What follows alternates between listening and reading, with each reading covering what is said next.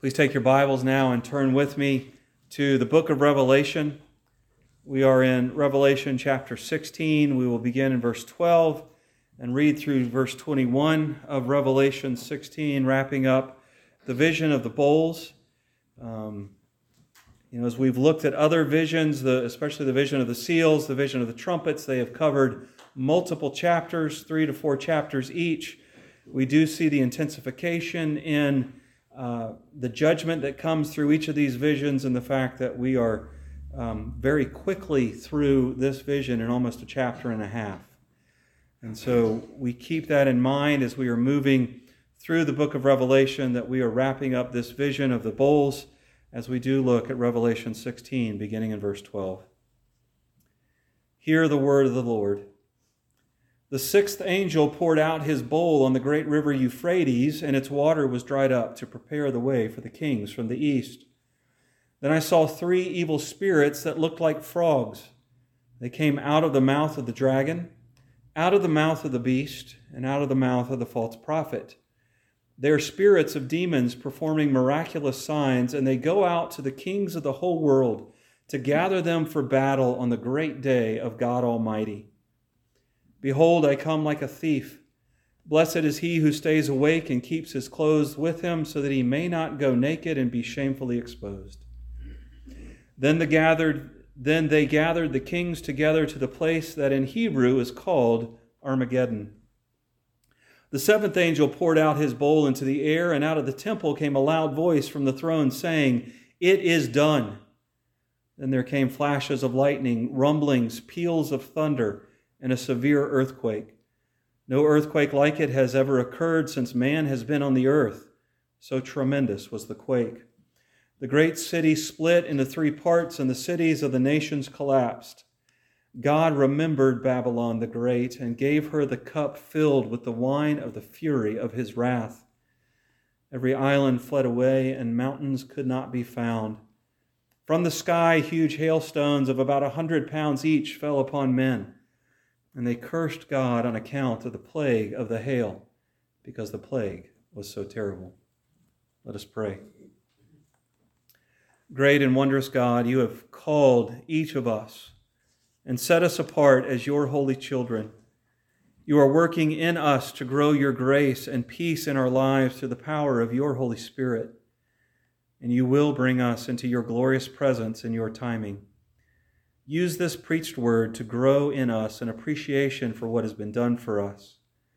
Use it to lead us on the path to greater holiness.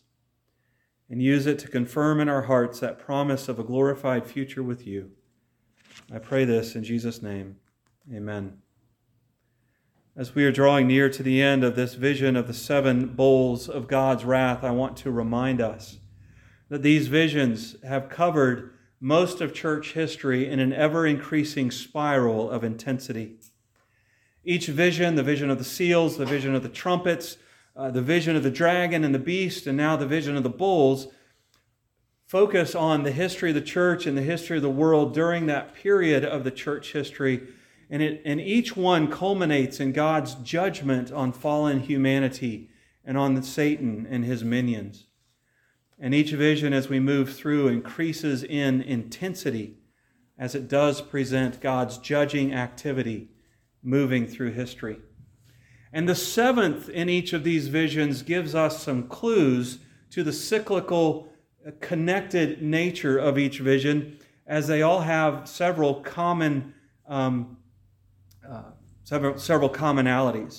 The 7th in each of the series features lightning, thunder, and earthquakes, which we'll look at today. The temple is present in the 7th of each of these visions. The 7th seal shows us the altar in the temple. The 7th trumpet shows us the ark of God in the temple. And the 7th bowl will show us the voice of God that booms from the temple.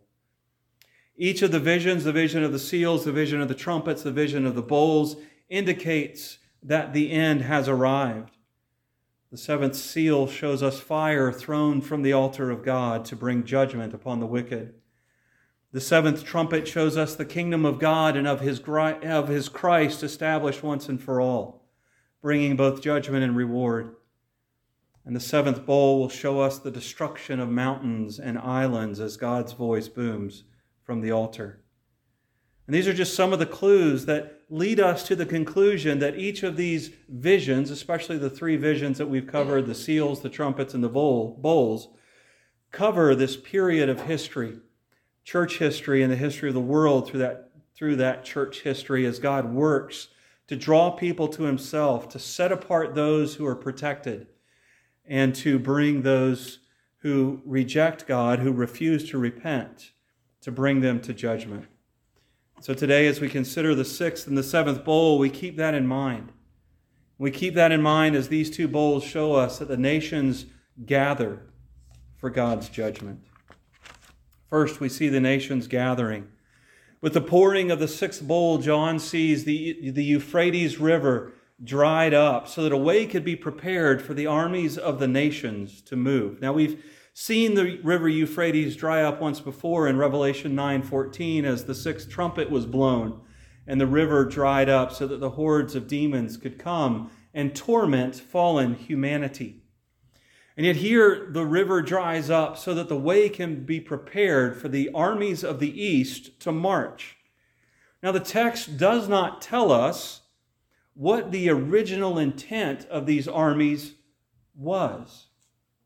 But what it does tell us is that in response to the way being prepared for these armies to march, the dragon, the beast from the sea, and the beast from the earth belch forth these demonic spirits that look like frogs.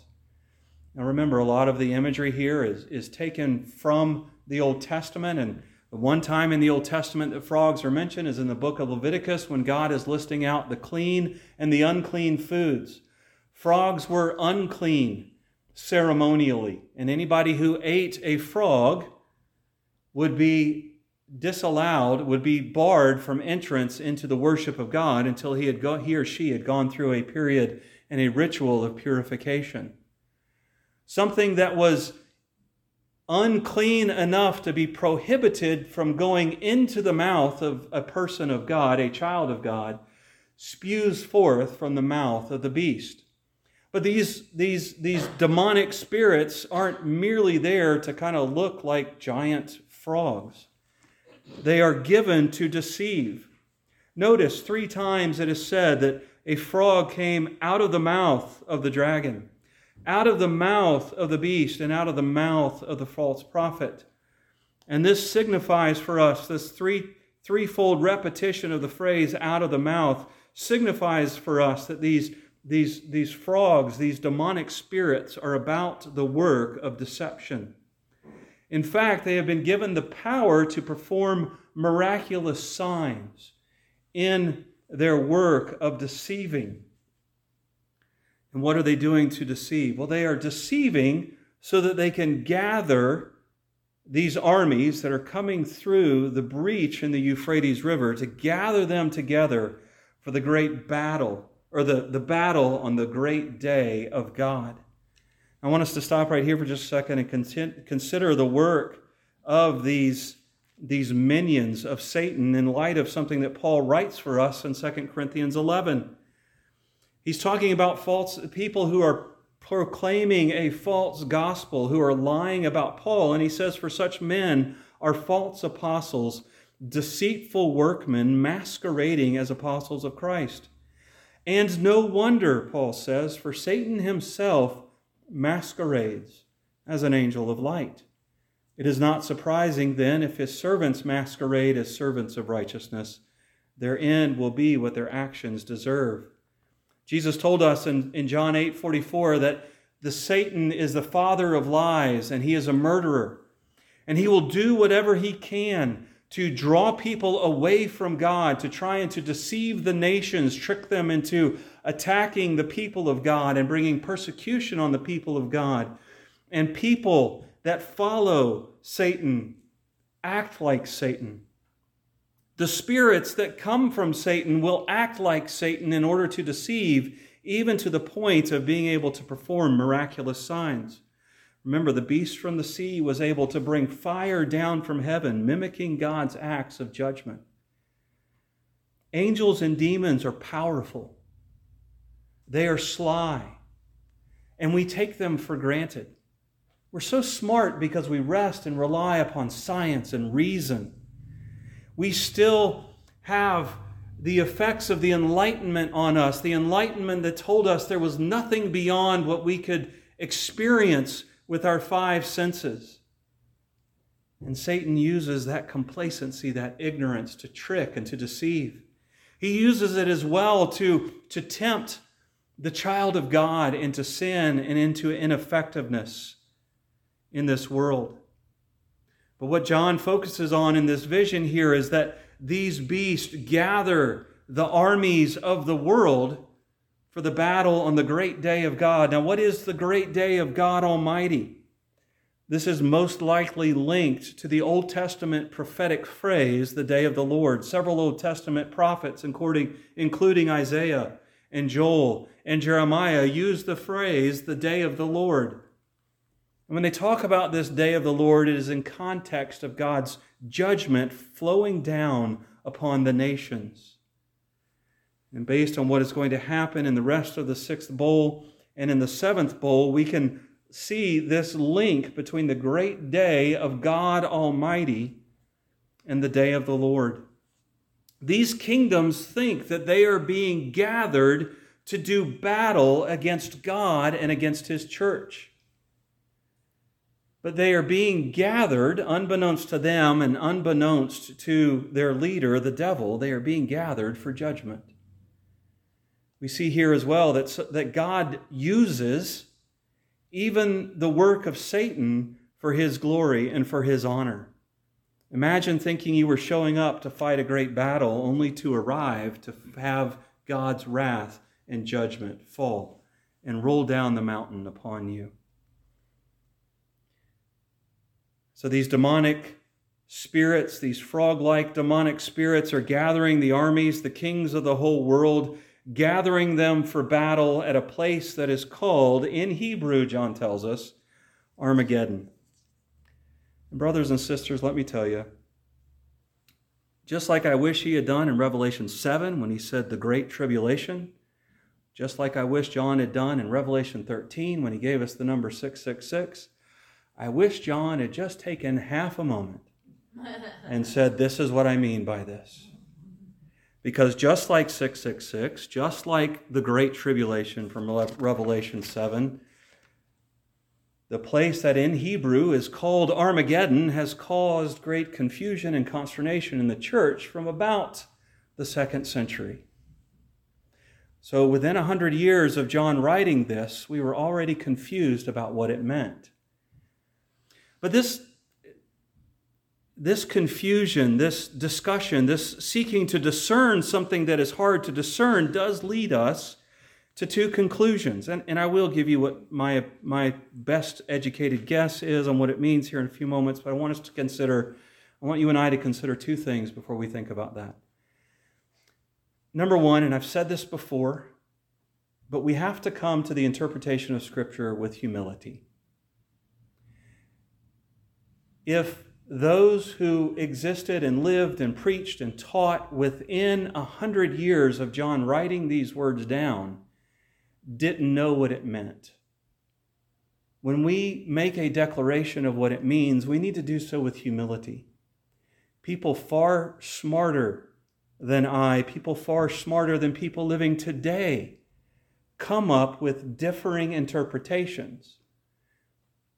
And as long as the majors are there, that they are in agreement on some of the majors, that Jesus is truly the only way to God for salvation, that our hope is in Him and in His return, in His resurrection and in His work, as long as we can agree on those majors, we can come to these somewhat minors with humility and with love and say, brother, sister in Christ, we may not see eye to eye on what Armageddon is, but we will both rejoice in God's glorious presence when Jesus returns and when we see it. The second thing is, there are some hard things to interpret in Revelation. There are some hard things to interpret in Scripture. What is the Great Tribulation? What is the meaning of the number of his name is 666. What is the meaning of Armageddon? But do you know there are far more numbers of clear things within Revelation that bring us comfort, that bring us hope, that bring us peace? And you and I have a tendency to get so caught up on the hard things that we miss the comfort and peace of the clear things. And all of Scripture is that way. Yes, we agonize. Yes, we study. We try to think about what does it mean for us here in these hard things. But sometimes we do so in such a way that we miss the comfort of the clear passages, the clear Scriptures. And so I call upon you, brothers and sisters, don't miss the comfort and peace and the calls to repentance that are there clearly for us in these passages as we look at the hard things. So here's my best educated attempt to explain the imagery contained in the name of a place called Armageddon.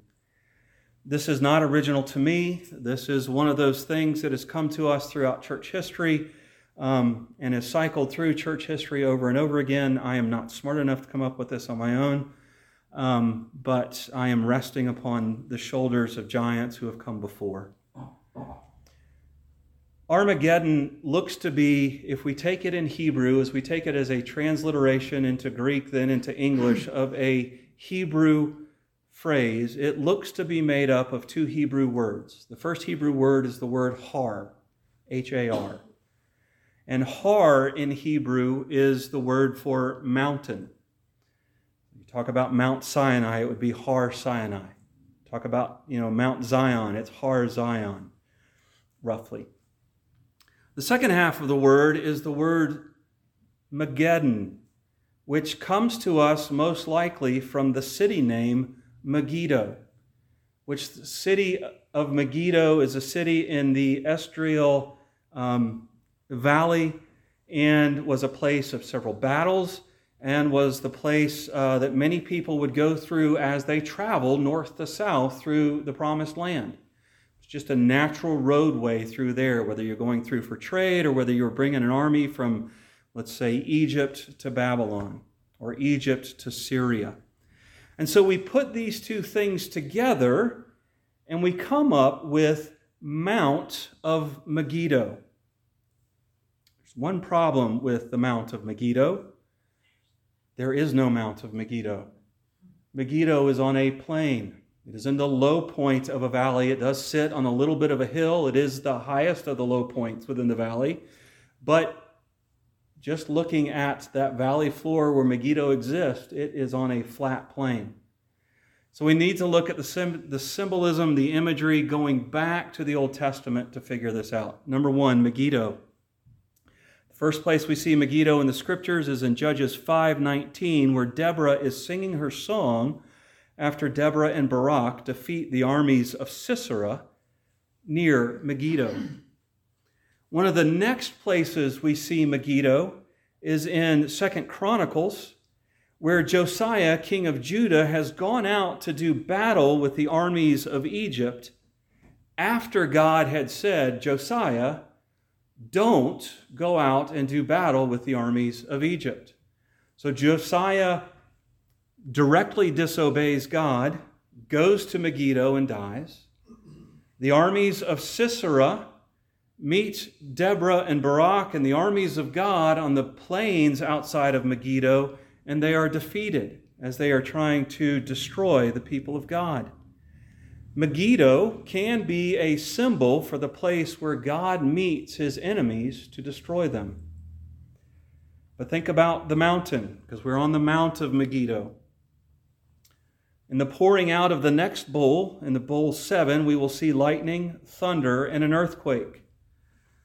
Can you think of a mountain in the Old Testament, specifically in the book of Exodus, where there was lightning, thunder, and an earthquake?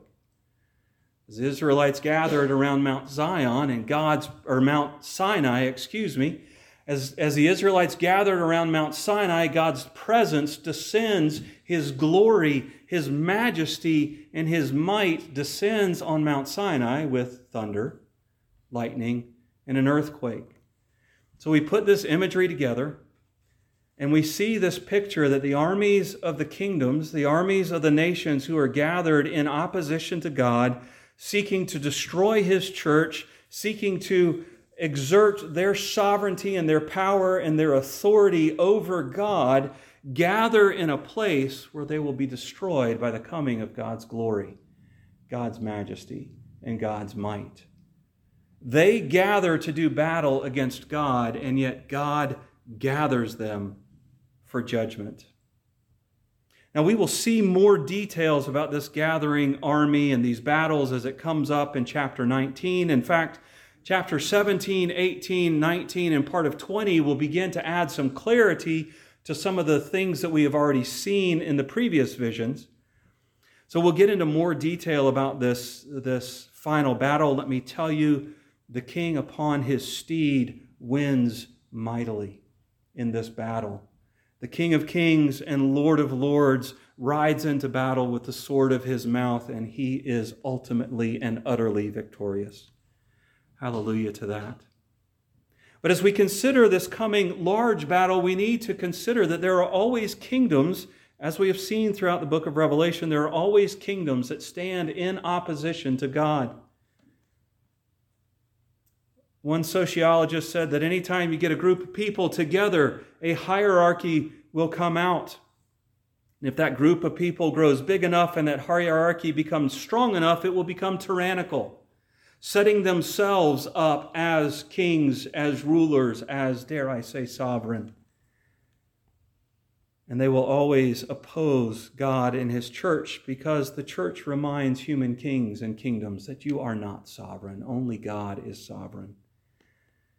We don't have to wait until some end times cosmic battle to see kingdoms antagonizing and persecuting the people of God. It is an ongoing, everyday reality. But the comfort that the book of Revelation gives to God's people is the truth that those kingdoms will be judged in God's glorious presence. And even the antagonisms of the enemy are used by God for His glorious purpose. So the sixth bowl shows us that the kingdoms gather, and the seventh bowl shows us that they gather for God's judgment. Like the seventh seal and the seventh trumpet, this seventh bowl signifies the end of all things. With the pouring out of this bowl, there is a great shout that comes from the temple of God. And the voice declares that it is done, or more literally, it has been accomplished. Well, what has been done? What has been accomplished? It's ultimately the judgment of the dragon, the judgment of the two beasts, and the judgment of sinful humanity. But it also takes us back to Revelation chapter 6 and the opening of the fifth seal, where the saints, the martyred saints, the dead saints under the altar there in the temple in heaven say, "How long, O Lord, until you are vindicated?" And those who have persecuted your people are judged. With the pouring out of the seventh bowl, God declares it has been accomplished.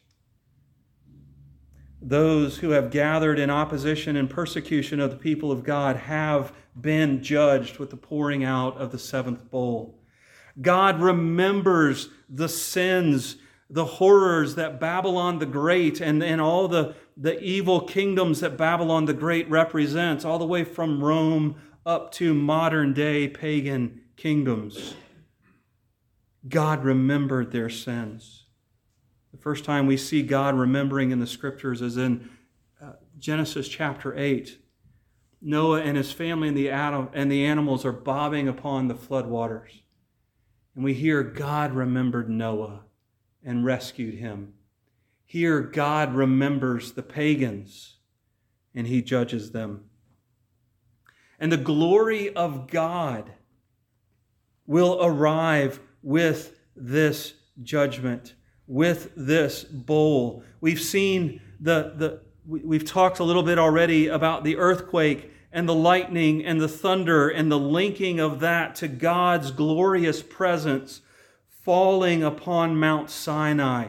The people falling on their knees, begging Moses, "You go talk to God because we would die if we approached His holy and glorious presence."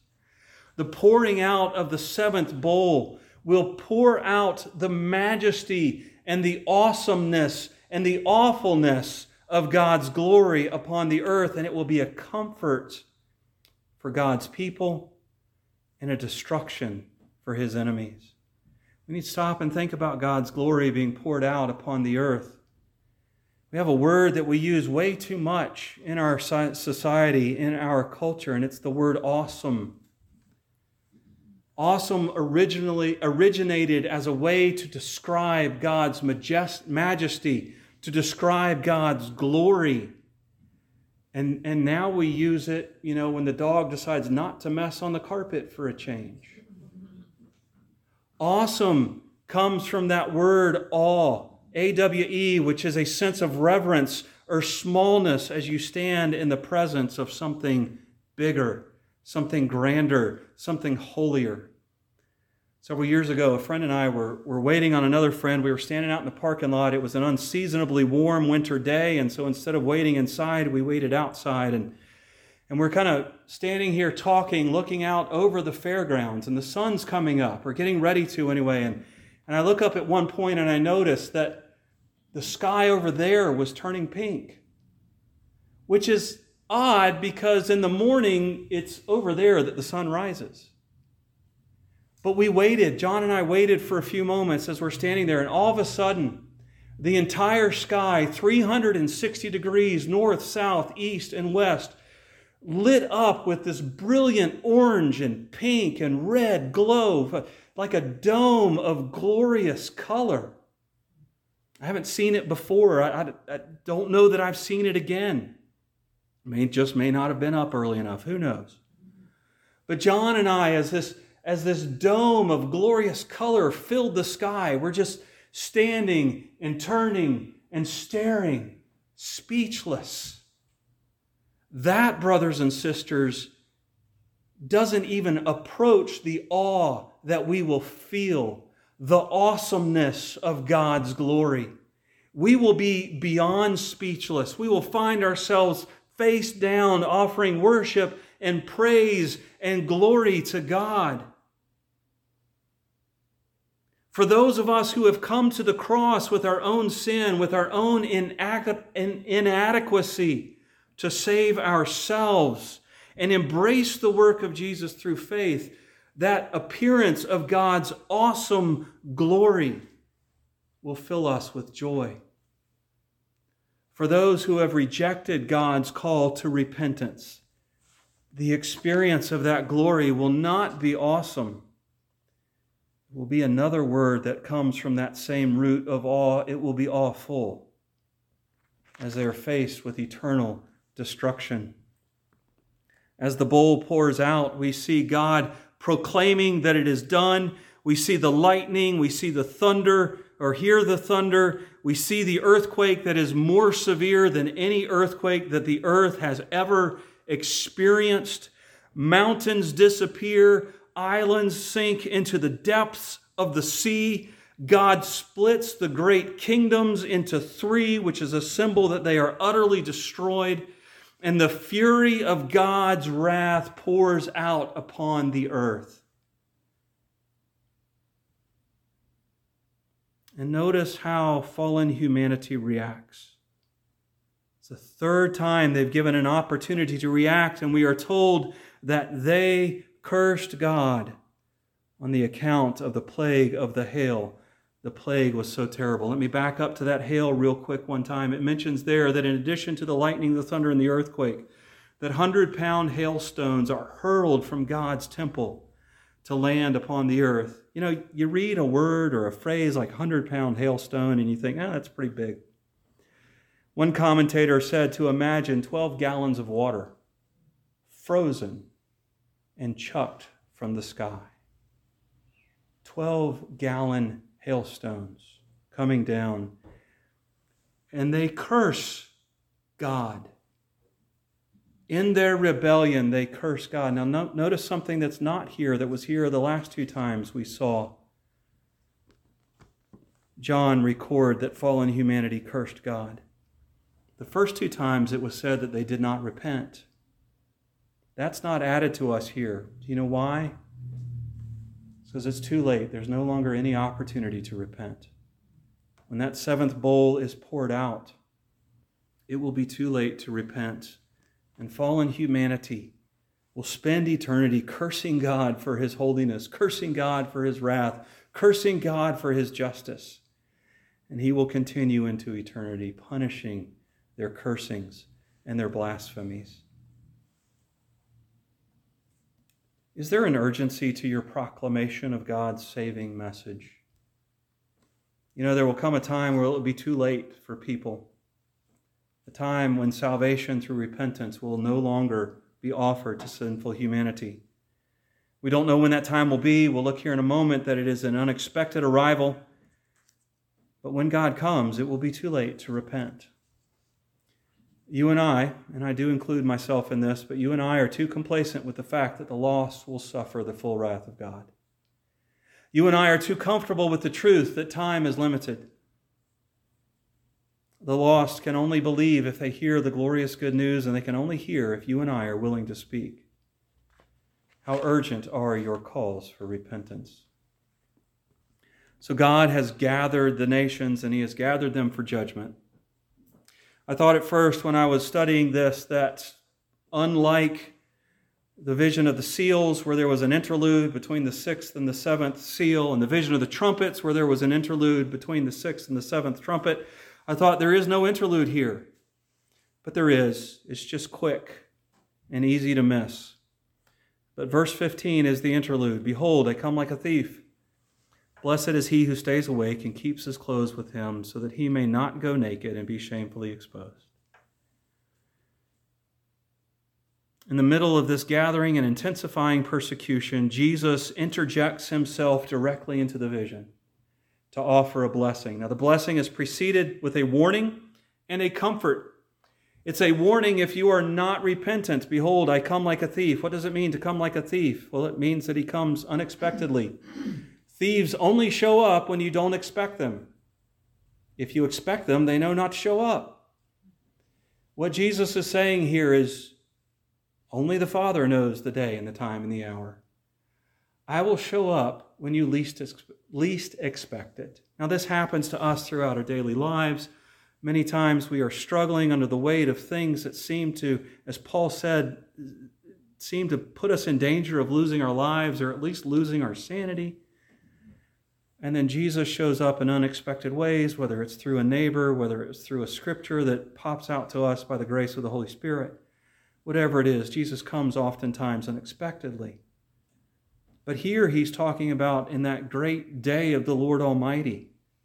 I will come like a thief. I will gather my people as a shepherd gathers his sheep away from danger, so that as the seventh bowl is poured, my people do not feel the weight of that final judgment. And he says, because of that, blessed.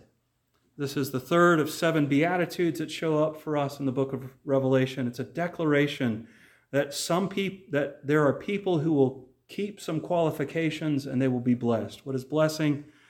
It's that sense of peace and that sense of calm even in the midst of the storm. Yes, sometimes the storm causes us to grieve. Sometimes the storms cause us to wail. Sometimes the storm seems to be the worst of our lives. But even as the cares and worries of this world shake us, there is a peace that cannot be shaken, because it is a peace that comes from God that cannot be understood. Who is blessed according to this? It says, he who stays awake. He who stays alert is what it means there. One of the themes that is woven throughout the entirety of the book of Revelation is the call to faithfulness and the call to obedience. The call to be vigilant against false teachers. We saw it several times in those 7 letters to the 7 churches, and God has offered rewards to those who are vigilant throughout the rest of the book of Revelation. Be wary of false teachers. Be wary of those who sneak in and try to say, did God really say?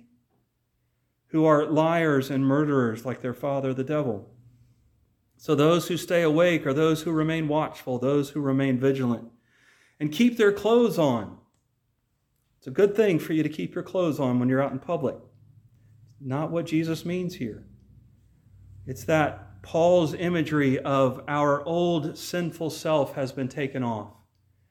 and we put on our new, righteous, obedient self. The flip side of the faithfulness to truth coin in the book of Revelation is obedience to that truth. Blessed are those who are vigilant, and blessed are those who are obedient, so they may not go naked and be shamefully exposed. Brothers and sisters, we do not want to stand before God in our shame. Our shame is our righteousness. Our shame is our sin. We want to be clothed in the obedience of Christ and clothed in our attempts to be faithful to that obedience as we move through our lives. And Jesus declares blessing and peace and safety upon those who seek to be faithful and obedient to Him. What is the secret of finding peace and blessing even in the worst of times and in the best of times? It's the commitment to pursue faithfulness to God's truth and obedience to His commands, no matter what prizes the world dangles in front of you in their attempts to get you to compromise. Where the world and Satan seek to shame you, God heaps glory and praise on you. Where the world and Satan seek to destroy you, God pours out His blessing upon you. Take heart, brothers and sisters. Jesus is coming. Let us pray. Our God and Father above, we do thank You for this promise that even in the midst of the difficulties of this world, even when we are scarred in this world, that You pour out Your blessing upon us, blessings for faithfulness, blessings for obedience. Lead us to the comfort, lead us to the peace, lead us to the knowledge that You are a promise-keeping God who is coming back to gather us to Him. We pray this in Jesus' name. Amen. The glorious day that will be when we do join that everlasting song, when Christ returns and gathers us to Himself. But as we go, as we await that return, as we walk the paths of our lives, take this blessing upon you. I pray that the eyes of your heart may be enlightened, in order that you may know the hope to which He has called you, in order that you may know the riches of His glorious inheritance in His holy people, and in order that you may know His incomparably great power for us who believe. Come quickly, Lord Jesus. Amen.